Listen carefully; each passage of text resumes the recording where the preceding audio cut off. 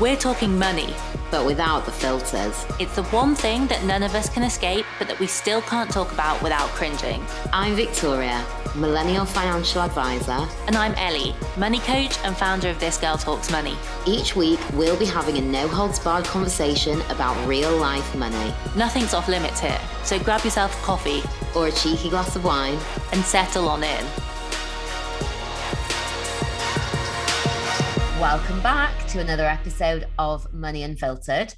In this episode today, we are joined by Michael Harding to talk about financial inequality. Mike is an entrepreneur who provides educational content, courses, and coaching on all things finance, from reducing your bills and creating extra income to learning how to invest in stock markets and digital assets. Mike believes that nobody should work a full-time job they don't enjoy or be told when or where to work. And he believes that getting financial education is the key to helping people get out of their own way so that they can pursue their passions and get paid to do what they love. In our conversation with Mike, we lift the bonnet on the topic of financial inequality, which obviously is a huge topic with so much to unpick. But in this week's episode, we looked at some of the roots of the situation we face today and whether there's any hope for change. So let's get straight in. Access to financial services and credit are universally considered to be necessary if we want to lead a normal life in today's society. Whether it's basic bank and savings accounts, a mortgage or loans, who is it that has actually been left out of the system? And why is it that people are being left out of the system? I would probably say who's originally left out is pretty much anyone of any ethnic minority background. I think there's definitely like a kind of thought path that it's just people of Black Afro-Caribbean background, but I think it's all ethnic minorities that are left out. And I think this is a multi-generational problem, just because I'd say a vast majority of multi-billion-dollar corporations, a vast majority of real estate that exists today in the world has been created from the extortion of ethnic minorities in terms of their physical labor, whether it's factory workers, whether it's agriculture, whether it's actually physically building the buildings. We even still see it today with the whole lorry drivers situation and the fruit pickers situation. Like, it's always someone external of the people that hold the wealth doing the physical work and never really getting compensated accurately. So that's where it starts, in my opinion. And then in terms of like how it's happening, I think the biggest place where it happened is in the real estate market. I think just the ability to get into real estate, which is for most people the biggest storehold of wealth in families, especially because it's normally handed down from generation to generation, just isn't there. So yeah, that's what I'd say on that one. Yeah, and actually there's an amazing Netflix clip that I watched recently. For anyone who's interested, you should definitely give it a watch. It's a 16-minute explained documentary called The Racial Wealth Gap, and it explains how much the land and housing situation has perpetuated the racial wealth gap, like you say, over generations and generations. And some of the stats are just astounding. I mean, we know pretty well that it's been immensely difficult for anyone other than the white middle class historically to buy a home. But for the American middle class today, home equity accounts for 2/3 of their wealth. And so if you're a white person living in America today, chances are your grandparents bought a home for $40,000 and today it's worth $600,000 and is sitting in your hands. And obviously, if you're a Black person or anything other than the white middle class, essentially living in America, it's going to be entirely different. And I'm interested, how does that compare with the situation in the UK? Have we seen the same patterns here? Yeah, I would say most definitely. I would say that there is a guise that suggests not, but then when you look at where the largest preservation of wealth in the United Kingdom is, especially in the real estate market, without a shadow of a doubt, it's in London. Like when you compare property prices in London compared to Manchester or Birmingham, it's like 10 million, 9 million is the average price of a home in Mayfair. Like you can buy like a whole street in Birmingham for that amount. And it's just, unfortunately, when we look at those areas, those properties are handed down from generation to generation. And unfortunately, that's not from ethnic minorities that have been born and raised here since the 50s, or maybe even, say, for example, Black or Asian families that were in the UK in the 1800s, in the 1600s, because people that, again, there's this illusion that Black and Asian people only came into the United Kingdom after the 1950s, after the Windrush generation, but that's just factually incorrect. Like, there's been ethnic minorities in the UK way before then, but it's I personally haven't, from all the research I've done, never heard of a family that's multi-generational that has a property in Mayfair or in South Kensington or in Chelsea that's worth millions and millions. Like, yes, the opportunities did arise in the 70s and the 80s, and people managed to get onto the property market and get some of these properties for 40,000, 60,000 that are now worth 500,000, 1 million, 2 million. But that compared to something in SW1. Yeah, it's so true. And I guess the media just doesn't paint that picture, does it? If you see, like an Asian person who's kind of, it's a new money, who lives in a multi-million-pound home in London versus like a white middle-class person living in a multi-million-pound home in London, the picture's painted in the media of just that, and it doesn't talk about like how one has got there versus the other. Do you think that's kind of damaging, the way the media portrays these things as equal? Without a shadow of a doubt, I think the way that the media portrays it, like, all we've got to do is look at, so the storeholders of wealth are obviously property, but then the bigger storeholder of wealth is land, like, at the end of the day. And these big country manors, like, there's going to be Asian and Black families that their families worked on those manors, that their families helped to do something with the agriculture or with the manufacturing that was involved in that estate, or even in the commercial property side of things. But then what do they own? What's given to them? And there's unfortunately nothing really there. Yes, we're seeing now a lot of overseas investors from the Middle East and from China and so on and so forth coming over to the UK and buying up these kind of things. But we're talking about people from the UK, like, not overseas. And I think in terms of the media, one of the things that I noticed, and there's a great New York Times article on it, is about what happened during the COVID pandemic, about the kind of money that was available. So we heard about all this money that the government had created literally out of thin air to go and help build all this business, get the PPE, get the machines, get the ventilators, so on and so forth. And yet there was Black and there was Asian and there was Chinese people that had those businesses in the UK for 10, 20, 30 years, but yet only 1 out of 100 of those applications went through versus 1 in 10 of those applications for people that were friends of politicians, family members of people that were politicians. Our good old friend Nick Clegg and his situation. It's very, very, very interesting when certain people are in bed together, literally, and the grants that get given to friends and brothers and so on and so forth. And again, we can see that this money is kept internally. It doesn't go where it needs to go, even if you've got the credentials and the business that's actually been doing it for 10 years versus someone that's just gone, oh yeah, that's a good idea. You know what? Let me start that. I've just registered on Company House, mate. You're right to send us over that £2 million, please. So yeah, that's what the media sometimes forgets to mention.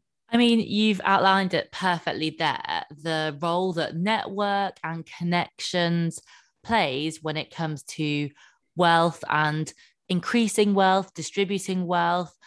And given that there's no real prospect anytime soon on the horizon of the politicians changing their tune and things getting a little bit more accessible or equitable, what is there that we can do or that racial minorities, ethnic minorities can do to try and address this lack of financial inclusion or to try and give themselves an opportunity to access some of that wealth?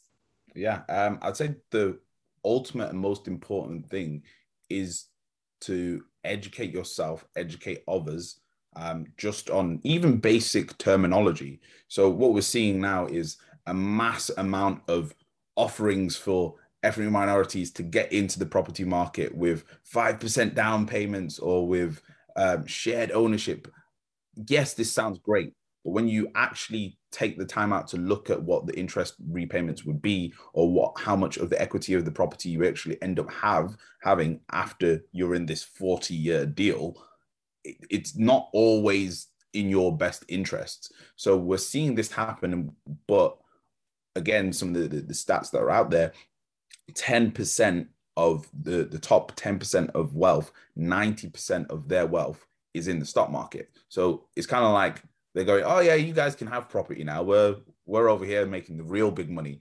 And what needs to kind of happen is people need to be educated to be shown, look, you can invest for as little as £1. You can start an ISA. You can even automate it so that it just comes out of your bank account and you don't even see it. There's a great story of a gentleman in America who was a car parking attendant. Let me just find his name. I think his name was Earl. Yeah, Mr. Earl, the famous Mr. Earl. So he was a car parking attendant for 44 years.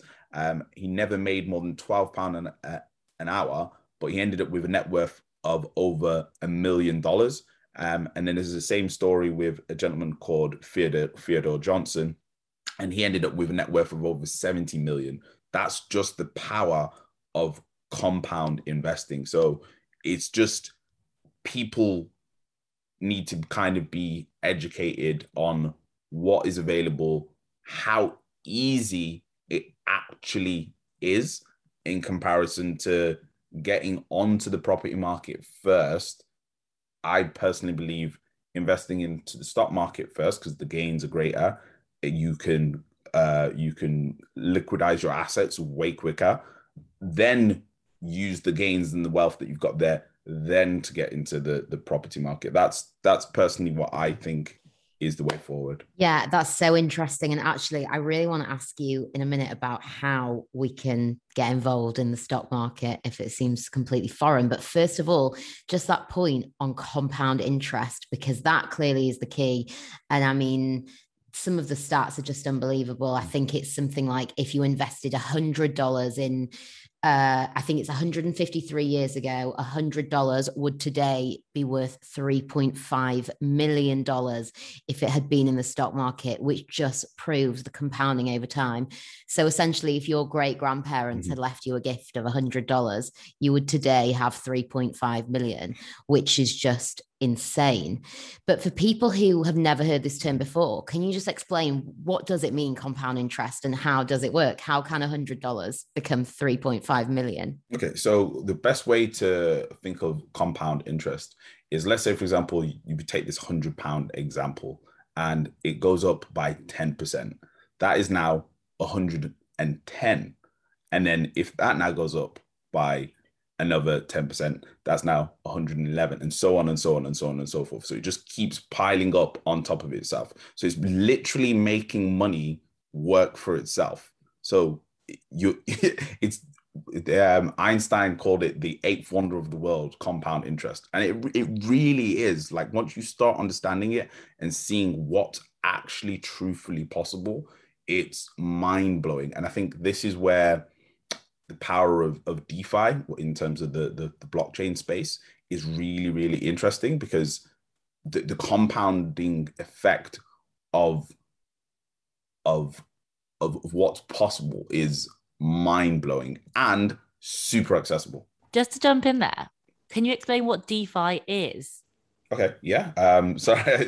So DeFi is decentralized finance. So it's basically the world of finance and financial applications and financial methods of growing and storing wealth, but online in decentralized blockchain ledgers. So instead of it being through a central authority like a bank, like a asset management company, your money is then distributed across the blockchain, and the compound growth happens there, and much quicker and much easier to deal with. I mean, that sounds absolutely amazing, and it sounds like it's something that's accessible to all of us from what you're saying. For somebody who is interested, A, where do we start? And B, what are the risks? Because I know there's a lot of controversy around this topic. What do we need to know? What you need to know, yes, 100% all investment does come with risk. I'm not a financial advisor. Please seek professional advice from an accredited financial advisor. But my take on what makes for me personally, what I look at before I'm investing in anything in that space is a use case. Does this technology, whatever this token is, whatever this digital asset is, let me just type it in on YouTube and watch 4 or 5 videos about it, then go onto the company website, then go and read the white paper and find it and ask myself, do I see people using this in the future? Do I see this has this got a viable use case that people would need to use this? Say, for example, file storage. Would people need to store their files on the internet, on the blockchain? Let me see. Probably yes. Would people need companies that are going to allow for logistics to be operated on the blockchain? Probably yes. And this is where that I really educate people on what to do. And I think it's surprising the amount of information when it comes to investing in the stock market and investing in blockchain technologies, the amount of information that is freely available on the internet. I mean, earnings reports of companies like Coinbase, which there's over 9,000 institutions investing in Coinbase. The reason you can find that information out is because it's on their earnings report. Now, you wouldn't have been able to find this information out 50, 100 years ago. Now, regardless of if you're an ethnic minority, regardless of the hue of your skin, 100 years ago, 50 years ago, maybe even 30 years ago, it wasn't possible to get hold of these earnings reports and get hold of this information, whereas it is now. And it just takes a few simple clicks and asking the internet, what do I do? And the internet will tell you the answers. I obviously know, we've obviously spoken a lot about this, and you're right, like there is just a whole world out there, and it's at our fingertips and we can access it. Probably a lot of our listeners don't know what Coinbase is, don't know much about the blockchain, maybe haven't even ever invested in the stock market, and it probably still seems like a very foreign territory for them. Where does somebody who's listening to this and thinks, okay, great, I can make my money work for me, I can benefit from compound growth on my money and grow my wealth, where does somebody start? Do we just need to be able to afford a financial advisor, or are there ways we can educate ourselves, and how? Yeah, again, I would say the super, super simple way is to just literally go on YouTube and type in, how do I invest? Watch not one video, but at least 5 to 10 and get different opinions and different things. And then pick up the common themes. Then pick up the common names of successful investors. And you'll see there's several common ones, like Mark Cuban, who we all know from Shark Tank, like Warren Buffett, like don't know to say his name, George Soros. Like there's a few names out there that you'll see that keep popping up. Just find out what their investment techniques are, read books that are about them, and figure out. So one of the books that I recommend to all my students is Money Master the Game by Tony Robbins. It's probably one of the best books for someone that has no idea about finance, no idea about anything. So just pick it up, have a read, and it'll just gradually guide you through how this financial world works. Yeah, that's awesome. I think going to those simple starting points, reading the books, getting the basics is always a really good place to start. And then you can build your knowledge on top of that. But I mean, thank you so much for all of the wisdom that you've shared over the last few minutes. We've only just scratched the surface on so many of these issues: financial inclusion, decentralized finance. And so we're going to have to come back definitely and do another episode to build on some of these and dig into it a bit more. But for anybody who is listening and does have questions, that wants to find out more about what it is that you do, what you teach, where can they find you? On LinkedIn, Michael Harding. On my Instagram, our company Instagram is called Blockchain Sensei. And on that page, we also have a TikTok to make it a little bit more friendly, and we break down massive concepts in the financial world and in the blockchain cryptocurrency space, and really make them bite-sized and digestible and really easy and fun and simple to understand, because finance should be fun. It shouldn't be big and scary and have all these weird terminologies that you're like, oh, what does this mean? It should just be fun and simple. So yeah, that's where you can find us. Blockchain Sensei on Instagram, Blockchain Sen on Twitter, and my personals are just Michael Harding on LinkedIn, and I am Mr. Harding on Instagram. Amazing. And I think that's such a great note to end on, that finance is for everyone. And in today's world, we all can participate and can have access. So thank you so much. We'll be here next week with another fabulous guest, bringing you more unfiltered money conversations. Please share the podcast with family and friends, leave us a review, and definitely let us know who you'd like to hear from next. We love to hear from you.